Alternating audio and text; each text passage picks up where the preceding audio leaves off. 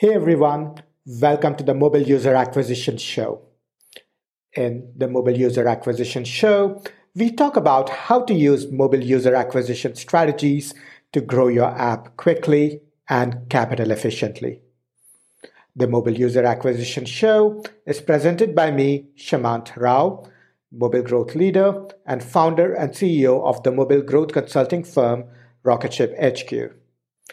Each episode includes strategies, tips, and pointers from the leading edge of mobile user acquisition that you can use to unlock tremendous growth for your app in a sustainable and capital efficient manner. An important part of the workflow in iOS 14 is going to be around consent or how to get user consent. So iOS 14 does not deprecate IDFAs altogether. All it does is make IDFAs opt in rather than opt out.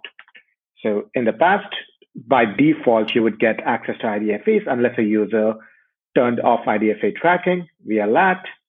And right now, an advertiser does not get access by default unless a user explicitly gives consent.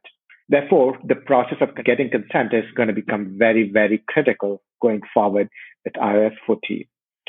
Getting consent helps you maximize the percentage of IDFAs that you are able to attribute and also use for future targeting. So you don't just get to know, where did this user come from, which is going to be fraught and somewhat inaccurate.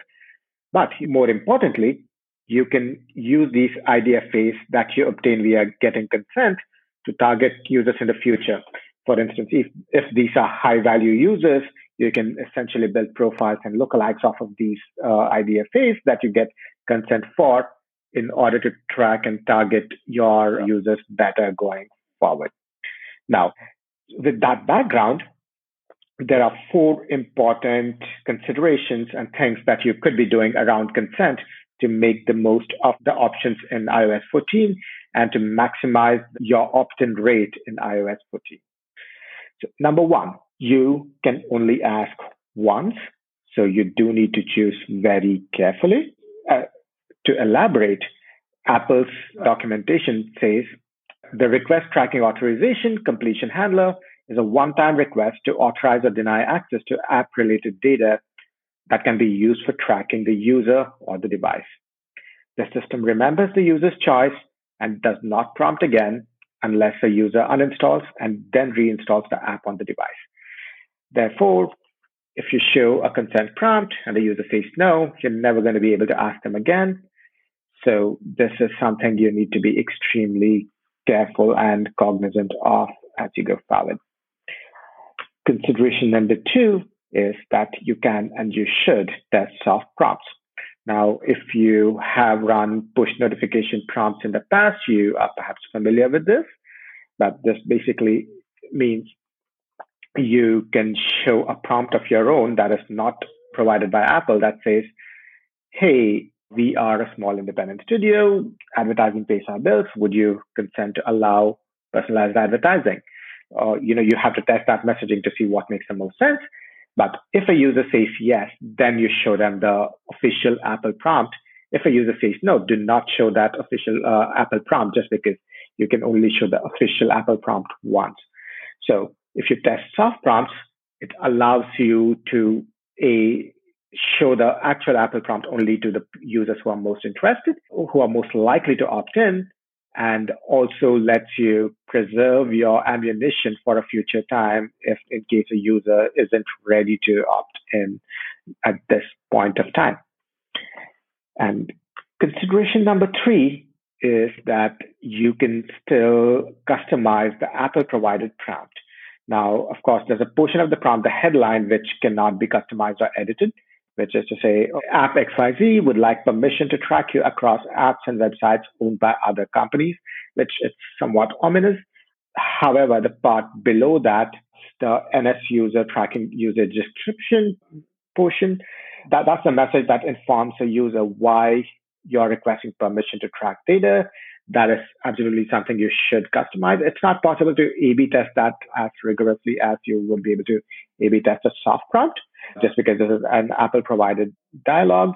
However, you can and should test, even if it's via testing pre-post conversion rates, as to what messaging makes the most sense here.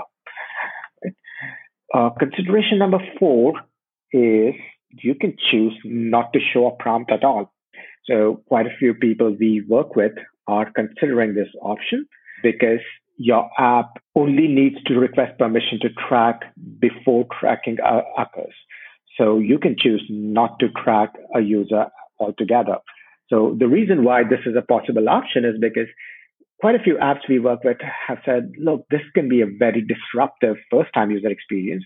The user installs an app for the first time and they see an ominous prompt that says, oh, this app would like to track you across other apps and websites. That's scary for a user that's installing for the first time. So we're just going to choose not to show this prompt at all.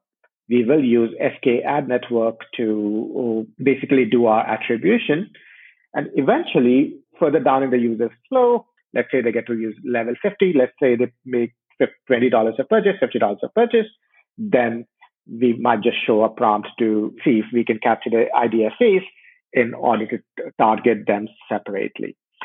Right? So that's definitely an option, and you can and should keep that in mind, just because you are by no means obligated to show a prompt to get users to opt in. Obviously, if you do not show the prompt, you do not get any information, or you do not get any IDFAs or personally identifiable information.